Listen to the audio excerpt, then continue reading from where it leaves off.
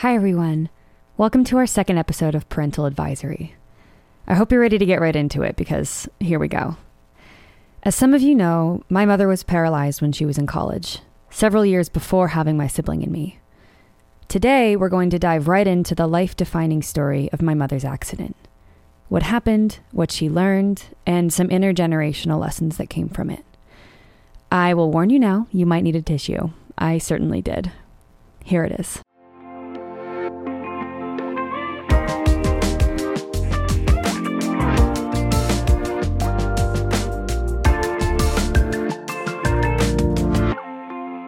Hi, Mom. Hi, G. How are you? I am good. It's a beautiful morning here in Las Vegas, but it Sunny and usually warm. is sunny and warm. It's in the low 70s. Oh, So it's a dream. amazing. That's so lovely. It's pretty nice here too. So, after the last episode aired, our first episode, I got a lot of feedback of people really being curious about your story, wanting to hear more of your story. And of course, I created this podcast and am catering it to mostly people who already know me pretty well. um, and there are definitely several of my friends who are very close with you, who have gotten closer over the years because you've become mom to all, all the little queer outcasts out there. But for a broader audience, and for myself, again, I really just I want to keep and hold on to and cherish your story. And I think there's a lot of lessons to it that I learn every time I hear your story. And it's a big one and it's a long one. So I think that, we should start with one of the most pivotal and poignant moments in your life, which is your accident. Yeah. You had Yes. you had this really big, really traumatizing event happen to you that changed the way that the world perceives you and the way that you navigate the world. And you were so young, and I want to hear it. So I guess let's set the stage. How old were you? What were you doing? And I guess what happened? Okay. So I had just turned 20. It was the month after my 20th birthday, and I was a student at the University of Michigan, and I was home for summer break. So it's the middle of July was when it happened in 1982. Woo! There's a time travel for you. Um, so I was riding my bike to a swim class because I was going to get in shape. And so I wasn't going to drive. I was going to ride my bike and get extra exercise. And that was obviously a really bad. So you know what? If you're taking an exercise class, just drive. It's fine. Um, and so Anti-biking ad. anti-biking. Get Just off. ironic. Yeah, get off your workout equipment and get in a car. Just be safe.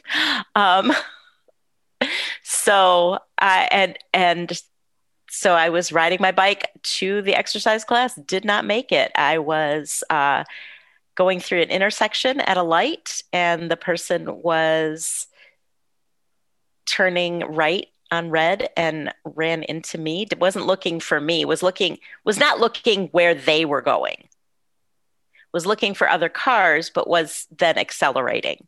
And that is a mistake that drivers make all the time. I've done it so many times. I am so thankful that I never have hit anybody because that would be incredibly traumatizing. So it was an accident. None of it was on purpose. Nobody was out to get me. That's a really good feeling. I don't know how people would live with, having an intentional thing done to them. That's really very, very shattering. And so I was hit, knocked down, went between the front wheels, and was run over by one of the rear wheels. And so had cool tire tread bruises, apparently, that I never got to see, but my family told me about them. I was like, why didn't you take a picture? That's amazing. They didn't think that was a good suggestion. And so I never passed out. Um, I I was rolling, right? And so I kind of came to a stop in the middle of the intersection, and um, So my brother was a firefighter. He's retired now, but he had been working doing EMT work as a firefighter at that point in my life and had told lots of stories about people and their injuries and things like that. And I realized that I could not feel my legs. And I was like, okay, well, that's done. So I kind of figured out on the spot that was not that's where I was, that I was not going to get up and walk away from this. And because that's how my brain works. And so I was trying to yell. I mean, I had really, it was over my midsection, so I really didn't have any wind. And it just seemed like people came really fast, like neighbors came and the police got there pretty fast, and then the ambulance. And so they figured out pretty fast what had happened to me. I was really, really lucky. I had, for all you nurses and medical folk out there, I had a T1112 injury where those two vertebrae were crushed, basically. And so when they were crushed, my spinal cord was crushed and severed. So that's the level of my injury. It's about at my waist. It's kind of behind my belly button.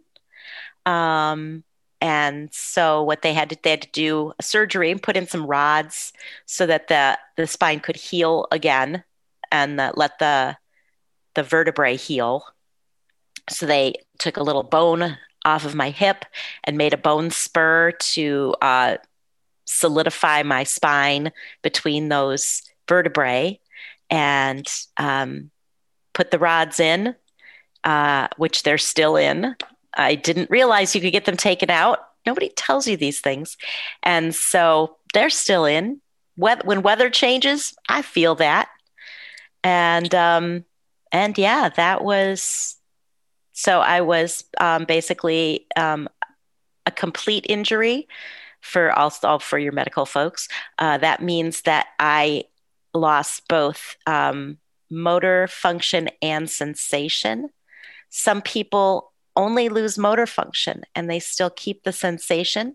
That's called being spared. That's what the term is, which is not as good as you would think, because then everything hurts more. But then you also know if like you're getting a pressure sore or you've burned yourself or whatever.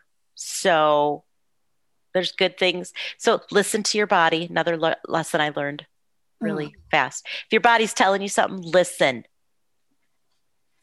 I mean, it's unbelievable to just to imagine being in that position. What was going through your head when that happened? Like because you never passed out, you never fainted or nothing. So you were conscious for all of this. Like, what was going through your head? I can remember thinking when I was in the ambulance that, well, you don't get run over and live. Like, I must be going to die. I must be going to die. And just this whole big no was in my brain when I was thinking that. So it was like warring parts of my brain. There was a time in my life when I believed that was God telling me that no, you're not going to die. I don't know. Maybe. Could be. Don't know. Not sure about that whole higher power thing. Basically living my life like this is all I get. So whether there's a higher power or not, I'm still living my life like this is all I get. So do the best I can with it. Yeah. I remember hearing that story when I was a kid, when we were still going to church, when that was still the higher power. Yeah. Yeah. How did that affect you? Well, I mean, the higher power thing. No, I mean, yeah, this idea that, oh my gosh, God talked to my mom. Yeah, I mean, you hear stories like that, and I guess, yeah, my experience with religion and like belief in God changed so much over the years, especially like middle school and high school, it started deteriorating as I started understanding, as I started asking questions, because that was the thing that I'm so grateful that you encouraged in my brother and I. Um, so yeah, the like God talk to my mom thing was really strong for a while. And then as I started asking more questions about life and spirituality, then it also did shift. It was like that could have been anything. Like your psyche and your spirit is so big and so powerful that we do all sorts of things, whether it come from like channeling an energy or channeling a life force or a god or whatever you want to believe. Like I don't really, it doesn't matter a ton to me if it's personified or if it's just energy or if it's all in our heads. The job gets done, and you needed to hear that no to move forward, because that I can't imagine hearing that no and then having your body not react to that no, Right. Right. and your body was like, okay, I'm gonna fight. I have to Yeah. fight. Yeah. So I distinctly remember that story, and and yeah, I don't know. I'm glad that you fought for whatever reason. You heard that and you fought, and it also just makes sense because of who you are. um so so yeah, that's that's my understanding of it. So okay, what happened next? So you were in the hospital. What was like rehab like? Where were you at in your life when this rehab was taking place? Like, can you tell me about this aftermath and the healing and the trauma and the coping? Absolutely. So I was in the hospital for about 4 months. So the accident was the middle of July. I basically was discharged right at Halloween. Ooh. So I know, spooky. Um, Very late in and a wheelchair. oh yeah, that's what I'm going as this year. Um, it was not good. The But ghost of Lisa's legs. at least I had the body cast jacket thing off at that point. So I was for the first part of it. So I had to wait like a week for surgery. They had to do surgery to kind of to put the rods in and stabilize me, and that was really painful. That week in ICU is, I mean, the level of pain is just like off the charts. I've given birth and done all kinds of crazy things. Nothing was like that pain. Like if somebody, like back then, the little basins that they had for you to barf in were metal. So if somebody hit a metal thing against something else metal, I could feel like shooting pains from the sound, just the vibration of the metal against metal would cause me pain. That's how much pain I was in. When you break your back, man, that hurt. So I was really lucky because I didn't really break anything else. Like Amazing. I broke some ribs and I broke my collarbone and I had no internal injuries. I mean, a heating and cooling van ran me over and I had no internal injuries. So whoever designed this body did a really good job because the rib cage and everything protected me. I'm shocked still. Yeah, it's mind blowing. I was so incredibly lucky in how I came out of it. It could have been way, way, way worse. I mean, that would make me believe in God too, probably. How Well, I the didn't know that at hell? the time, Yeah, but I mean, wow. yeah, I mean, usually like you lose a spleen or something goes wrong. And I just focused on that the healing of the bones and everything was really what I had to work on. And then of course in rehab, it's just like an intense learning of your body, how you are going to do things as you move forward in your life. How do you reach things? How do you cook? How do you clean? How do you take care of yourself? How do you the biggest all you worry about for 3 months is peeing and pooping. Like that's literally you have to learn to do that and you have to take medication to help you do that and it's really a radical change for 20-year-olds. And for me, this was at the old University of Michigan Hospital, and it was just a big ward, and you didn't like have rooms, you had curtained sections, and it was noisy, and we all had like a shared area that we hung out in, and most people were young, and mostly were young men, because those are the people who do risky things that get them a broken neck or a broken back. And they Whoa. really did not adjust well. Like the women, there was like three women at, I was usually the only woman identifying at that was a spinal cord injury patient. It was all male. And there were a lot of food trays being thrown and tantrums and swearing, and because these guys, physicality was everything to them. Hmm. And that was, they were mechanics or, whatever, and they're athletes. And that was the focus of their being. And they had no identity outside of that.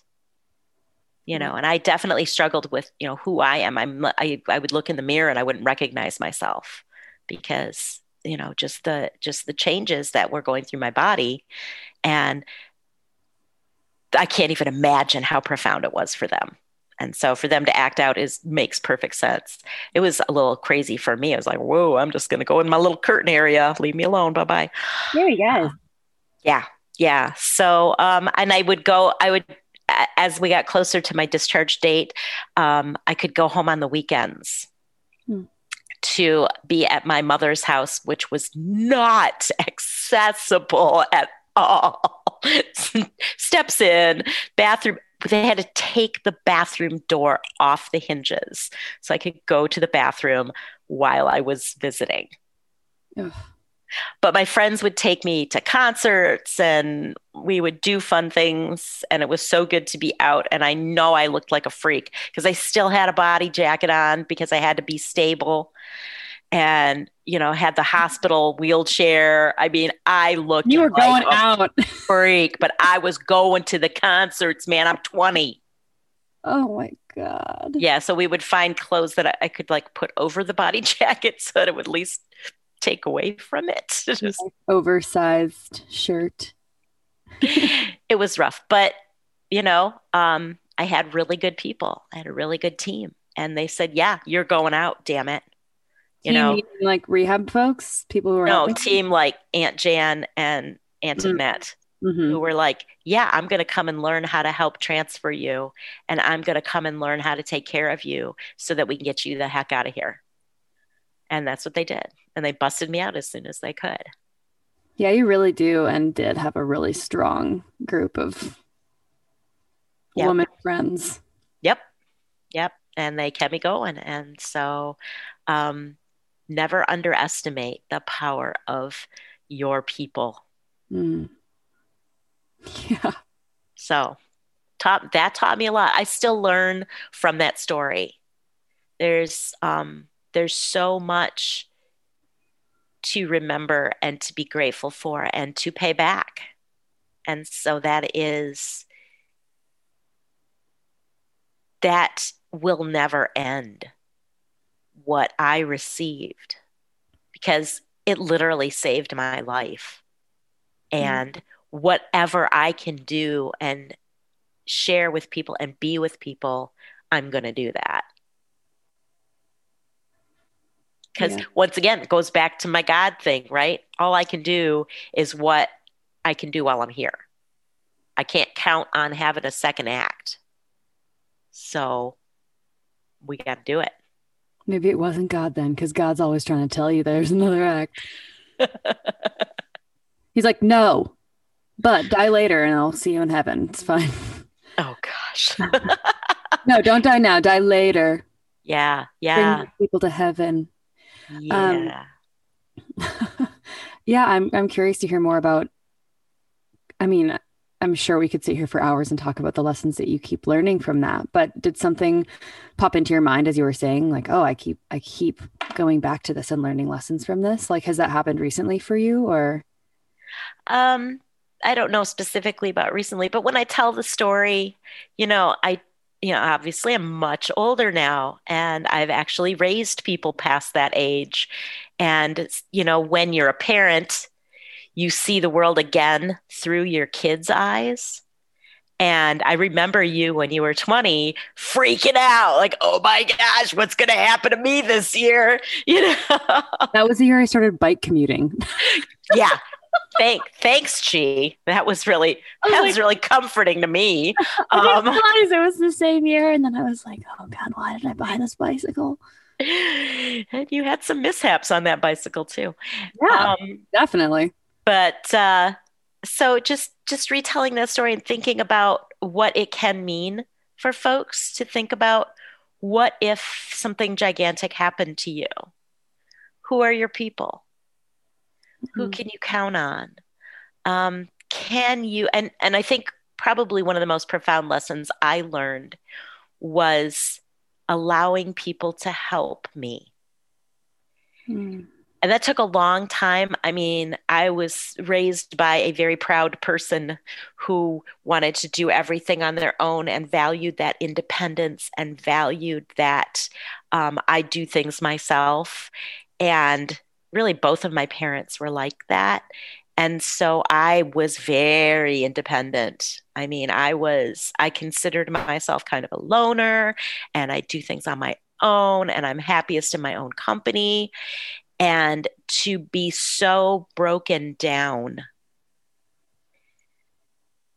that I literally told my sister, I said, without you, I'm just a body in a bed.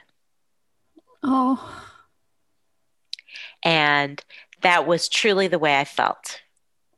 oh, it makes me cry. And to understand the gift of letting people in and letting people do things for you and with you when you are that low, it is a profound thing when you feel like you have nothing to offer because, oh, everybody's got to take care of me. Letting somebody take care of you is huge. It is a huge gift, and it is a hard gift to give. And so when you are helping a friend or when you have somebody in your life who's low and you reach out and help them, realize how hard it is for them to let you do that. Yeah. That's everything they can do at that time. And when they do it, even if it's even a little bit gracious, but it might come with a tray being thrown. Yeah. It's all they have, and and be as gracious and as gentle as you can as you give. Don't be, oh, well, I guess I'll have to do that for you. Or, oh, let me help you. Don't be pitiful. Don't be pitying and don't be cocky. Just be human with them. It's such a beautiful exchange, that humanity, that I see you where you are. And I am grateful for sharing this with you. Yeah. Yeah. Wow. I think listening is crying over here. I guess that's how I got to that my philosophy of life. People are like, well, what are we here for? I don't know what my purpose is. I don't know why I'm on earth. You're on earth to be with other people. We are communal creatures, and which is so ironic with me working remotely now. We're all so lonely. We are all so lonely and the reason we're lonely is because we're supposed to be with other people. It's not natural. I mean, and that's the irony of being a human being, right? Is that we are programmed to be with other people, and yet we can only ever be in our own skin. Yeah. We are individual and communal at the same time. Yeah. And that's the struggle forever. It's really hard It's really hard. to let the pendulum swing and try and find a way to be independent, like you were saying, and also let people help you and love you. And it's like a specific type of pain to hear you tell the story again because I learn something new from it every time too. And we can go into the psychology of how all of this affected your kids too. And Colin and I, my brother and I laugh all the time because we both have this weird like subconscious, or maybe it's just how we were designed because of you, our reaction to what happened to you, of like really high pain tolerance. Like both of us have this laugh. My chiropractor laughed in my face. Like that's not good. They were like, "You can't feel this?" Like almost troubling to the point where you're like concerned for us. Um, but it also runs into an emotional spectrum too, where I have this really high pain tolerance emotionally. I have super deep threshold to hold things, and that's the thing is like pain tolerance is healthy until it's not. Yes. And I think that part of my reaction to what happened to you and growing up around your life and your reaction to what happened to you, I got like three-quarters of the lesson, and I didn't get the complete lesson of it's been so hard for me to open up, especially over the last year with the pandemic. Allowing for people to care for me and love me has been so much harder than loving and caring for other people.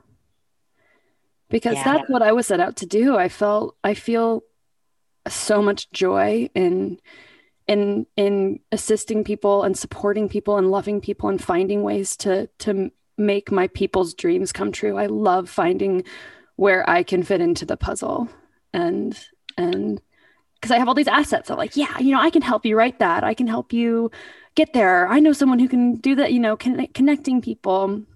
It feels really good. And then I realized time and time again, it's got to go both ways. And I am one person that cannot be helped. And I think I get that from you in a sense, but it's like, hearing you say this again and hearing how important it is and hearing how painful it is to allow for people to help you when you are down and when you are feeling weak.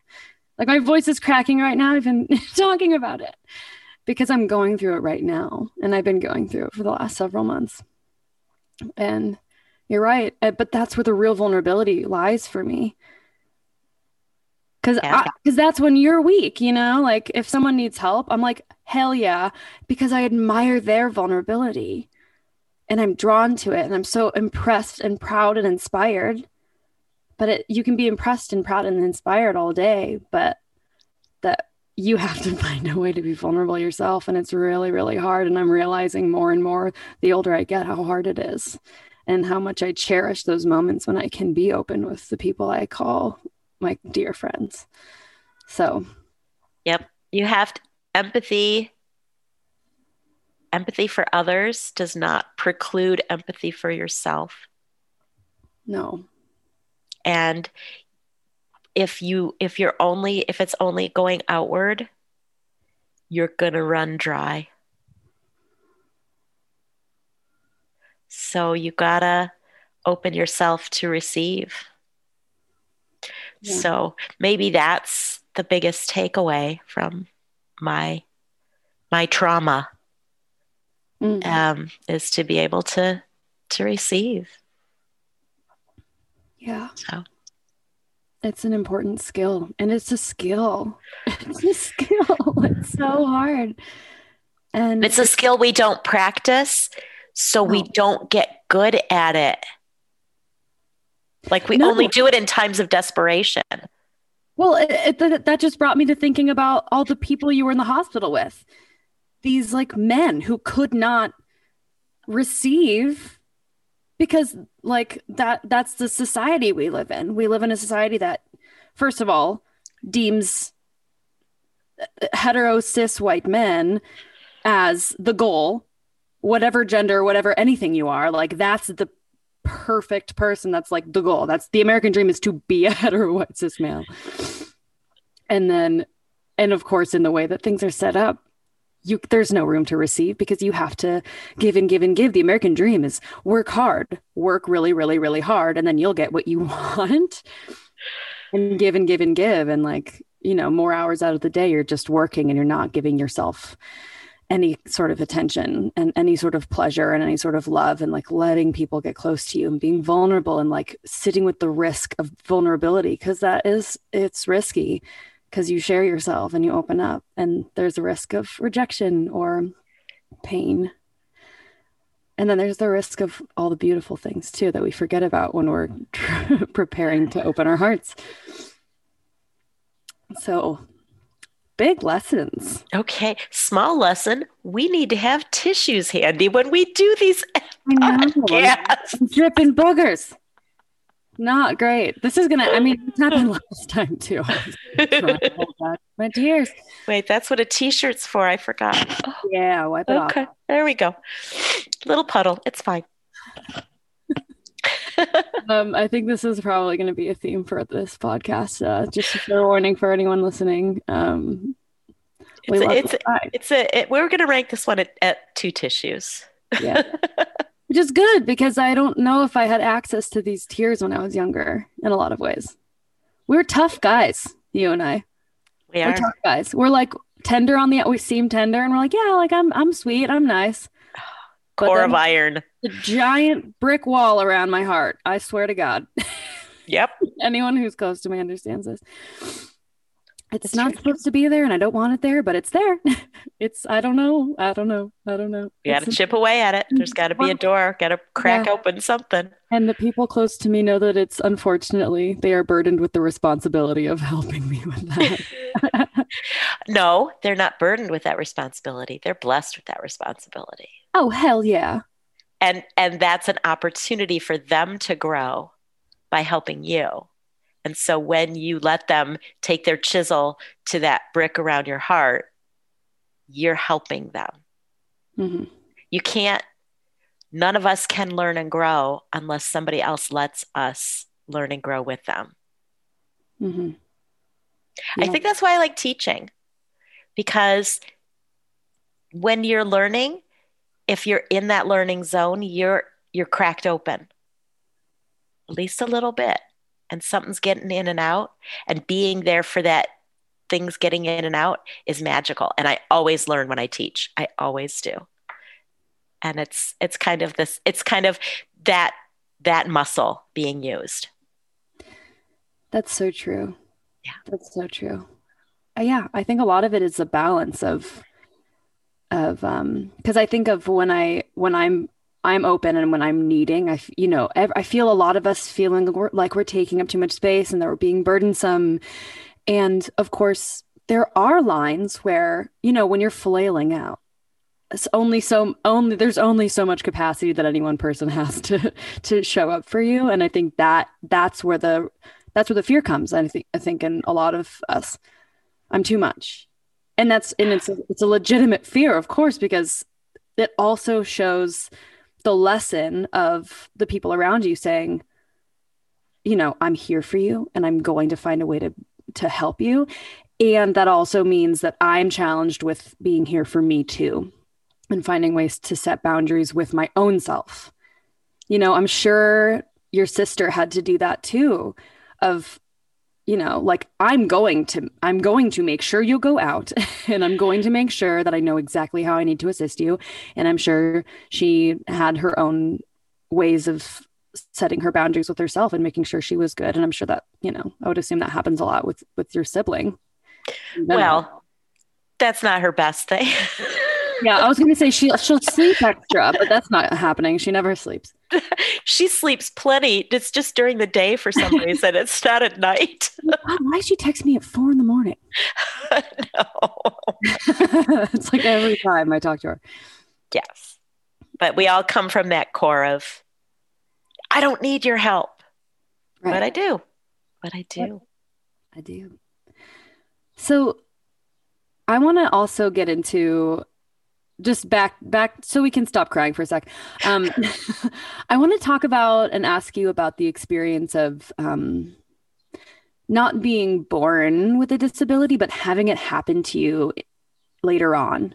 And especially at such a poignant time in your life, being 20 years old, like that's a huge shift. You're coming into adulthood, but you've already had 20 years of being an able-bodied person. I'm curious to hear your perspective on that and how that's changed for you. And Well, I think that, of course, I don't know what it's like to be born with a disability. So I can't really give a comparative kind of a statement. I know that, it takes a long time for you, for me, and I think for most people to get used to the idea of, like you walk in your dreams for a long time, you know, and even when I'm dreaming, it's like that's not like my accessibility needs in my dreams are not necessarily realistic. It's like I'll be doing something and I'll realize, oh, I can't go there. Oh, there's a step, you know, in my dreams. So that's understanding that and having that being a profound part of who you are takes a lot of time. That's a big adjustment. Um, so seeing myself and picturing myself as a person who uses a wheelchair is that's still evolving because like a lot of the things and then you get into whole body image, right? Body image in a wheelchair, it doesn't matter what your body looks like. If you're in a wheelchair, that kind of overwhelms anything. But then there is expectations of what people look like in wheelchairs. And I was blessed with fat legs. And yeah, well, I mean, yeah, I have big thighs, man. That's just the situation. And the thing is that when people see somebody in a wheelchair, many, many wheelchair bound people, they're not wheelchair bound, they're people who use wheelchairs and who rely on wheelchairs pretty exclusively for their mobility. They are your muscles break down and they basically disappear. And so the size of your legs becomes very small. mm, And so a majority of people that I know who use wheelchairs have small, skinny little legs. And so wheelchairs are designed for that. Wheelchairs are not designed for my body. mm. And so people look at me and they don't see what they might see with other people who use wheelchairs and they think it's temporary because of the way my body looks. And I've literally had arguments with strangers where they'll say, "Oh, well, how long are you in that for?" And I'm like, "Forever." "Oh, no, no, no, you'll be fine." And I'm like, literally, I don't even know your name. What are you do? Why are you having this conversation with me? And they will argue with me about my disability and that I will be getting up soon. Right. And you're at the fucking grocery store. And I'm at the grocery store or a national park or just out living my damn life. I remember. And yeah, yeah. So it's like the fact that people feel like that person right there, I'm going to tell them what's wrong with them. And I'm going to tell them that they don't know anything about what's wrong with them. Mhm. And okay, strangers are crazy. People are crazy. They get these ideas. Oh, I broke my leg once, so I know what you're going through. Please don't. You know what? If you've ever been tempted to say something like that to somebody who uses a mobility device, just don't. Mhm. Because you know what? Your experience is not a bond between you and that person. It's just not. No. Just don't even, it's a bad place to go. I will also tell you that medical personnel will definitely tell you that they will gaslight the crap out of you Tell me. and tell you that you don't know what your own condition is and you don't know what you can and cannot do. They will tell you that I've been, I mean, when I was still inpatient for my 4 months of rehab, before I got on the rehab unit, I had a nurse tell me to get up and go to the bathroom. Oh, wow. And I'm like, and I wasn't even sitting up at that point. Like I was in a body jacket, it's like a body cast, basically. They hadn't sat me up yet. And she told me to get up and go to the bathroom. And I'm like, I cannot do that. Did you read my chart? Like I'm falling back on the chart, you know? Oh, that doesn't matter. Just get up. And it's like, oh my God, why do I have to explain this to you? That's ridiculous. Climbing onto an examination table from wheelchair level, 8 months pregnant, Oh God. and then them saying, gosh, your blood pressure's high. Well, I just climbed a fucking mountain with a baby in my womb. Sorry. Oh no.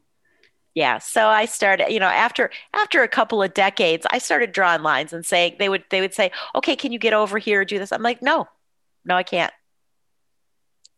Oh, well, maybe I'm like, no, I can't do that. And my no is a very hard no. And I love it. People don't tend to argue with my no, which is a gift. It's Thank one you, of my Mom. favorite things about you and Yeah, our it's a lineage. Our yeah, matriarch of hard nose is hard no. strong and it's beautiful. And it's nice to have that in my arsenal to be Mhm. able to say a hard no Thank you and for have that. people not argue with that no. Like, and you've seen me do it because you've seen people grab my chair Oh my God.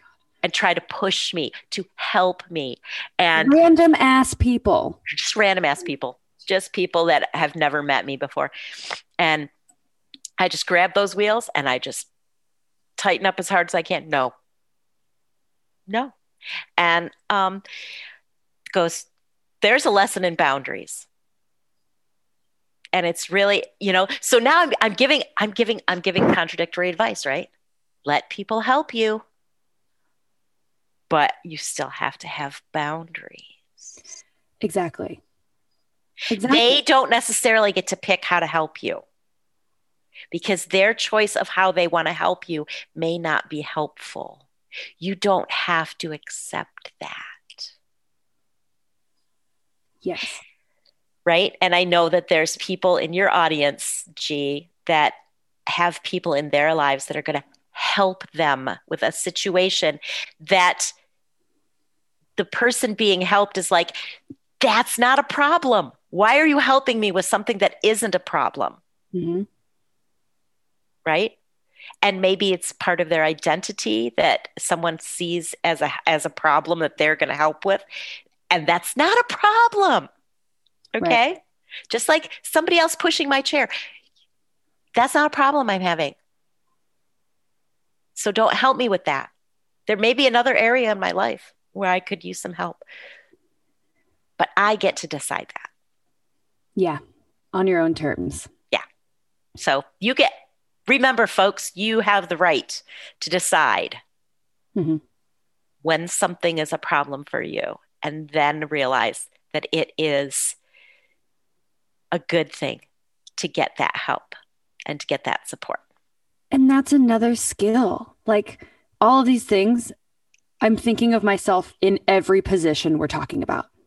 Being the help, being someone needing the help, everywhere in between, and how I've made mistakes in every role. I've made these mistakes in every role, trying to find ways to help that are not, it's not my choice. It's not my choice. And it's not my problem. It's not my choice. And it's not helpful. And like that's the thing is that it is a skill to try and figure out, okay, how can you help me? Okay, you clearly want to help. First of all, do I need help right now? Yes or no? Second of all, what would it look like for you to help me? That's hard to identify sometimes because, like you said earlier, we don't live in a world where accepting help is a thing. We don't do that. And so then we don't really necessarily have the muscles and the skills to identify our own needs. Half of my time, I have no idea. Well, I mean, I can say this now. I have an idea, but it's taken such a long time of practicing. Okay, what do I need? Like having self check-ins regularly it doesn't come naturally right away. It is a natural thing, but we have to unlearn all these rules Yeah. that we've had to take on of identifying what we need and what our boundaries are. And sometimes that's the help you can offer is to just help somebody figure out what they need help with. Yeah. To just bring a genuine curiosity and a safe space for people to just bounce their ideas off of. Hmm. And it doesn't necessarily feel like helping, but it is. You're being there for them and you're making that space for them. And sometimes inside your own head, you can't figure it out. Right. You just need to put some ideas out there. And if you have somebody who cares about you and is non-judgmental and can just be that sounding board, oh my gosh, that's probably the hugest help any of us can ever do. But that also takes practice. Yeah. Vulnerability. Vulnerability. Yep, absolutely. Absolutely. Yeah. I feel like a couple of my closest people and I work on that. Yeah. Okay, let's figure it out together. What do you think? What do you think? What do you think you might need right now? Okay, this. Okay, well, no, maybe that didn't work out. Like we'll try things and then maybe it'll be good and maybe it won't be good. And then you move forward and it's good and you're safe and it's huge. Yep. I love that. That's a lot. I think that's a lot for today. Yeah. I've cried twice, so I'm feeling good. Yeah. Oh, my sinuses are feeling so much better now. Yeah, exactly. Yeah, it's such an intense story and there's so much that branches off of it. And it's every time we talk about it, we get into something else. Every time. And I have so many more questions and I want to ask more about later on, more about like your upbringing and your family life and how your accident and how your family life and all these things affected the way that you chose to parent. Because I think a lot of what I'm seeking and our audience might be seeking is like, okay, we need to find you're kick-ass and we've found ways to connect over things that usually parents and kids can't connect over, which is like sex work, and having and being an outcast. Those are usually things that like different generations struggle with. And being a boomer, we need to get into some ways to crack the code on the boomer millennial relationship. We got to crack that, and we got to dig into your childhood for it. So that's gonna be a fun one. We're gonna get into that next time. Okay. Yeah. I love you so much. Thank you for sharing your story again. I love you too. I'm glad that you want to share it. I appreciate the opportunity and just letting people know that you and I are both we're there for folks. So but let us know. Terms. Yeah. On your terms. Figuring it out as we go. We're all figuring it out as we go. Yep. All right. I love you. I love you too. I'll talk to you soon. Okay. Okay. Bye. Bye. Well, there you have it. I really don't think that conversation needs much more of a wrap up. I'm just so grateful for the opportunity to learn and be challenged by life's curveballs. From the story of my mother's survival to just sitting here right in front of a microphone confessing to you just how hard it is for me to be so open. I'm so grateful for your attention, and I can already feel this podcast working some magic on me and my willingness to be vulnerable, which is a huge challenge in this highly independent, tough matriarchy I come from. Thank you for being here, and if you like what you hear, please pass it on. We don't have a website, but we will alert you if and when things change. But for now, you can follow me on Instagram at queef_station. And for those of you who have never had to spell out the word queef, it is Queef. And follow my mom at Mama McKay, MAMAMCA. The music is brought to you by Legwork, and the rest from me, Gio. Until next time, bye-bye.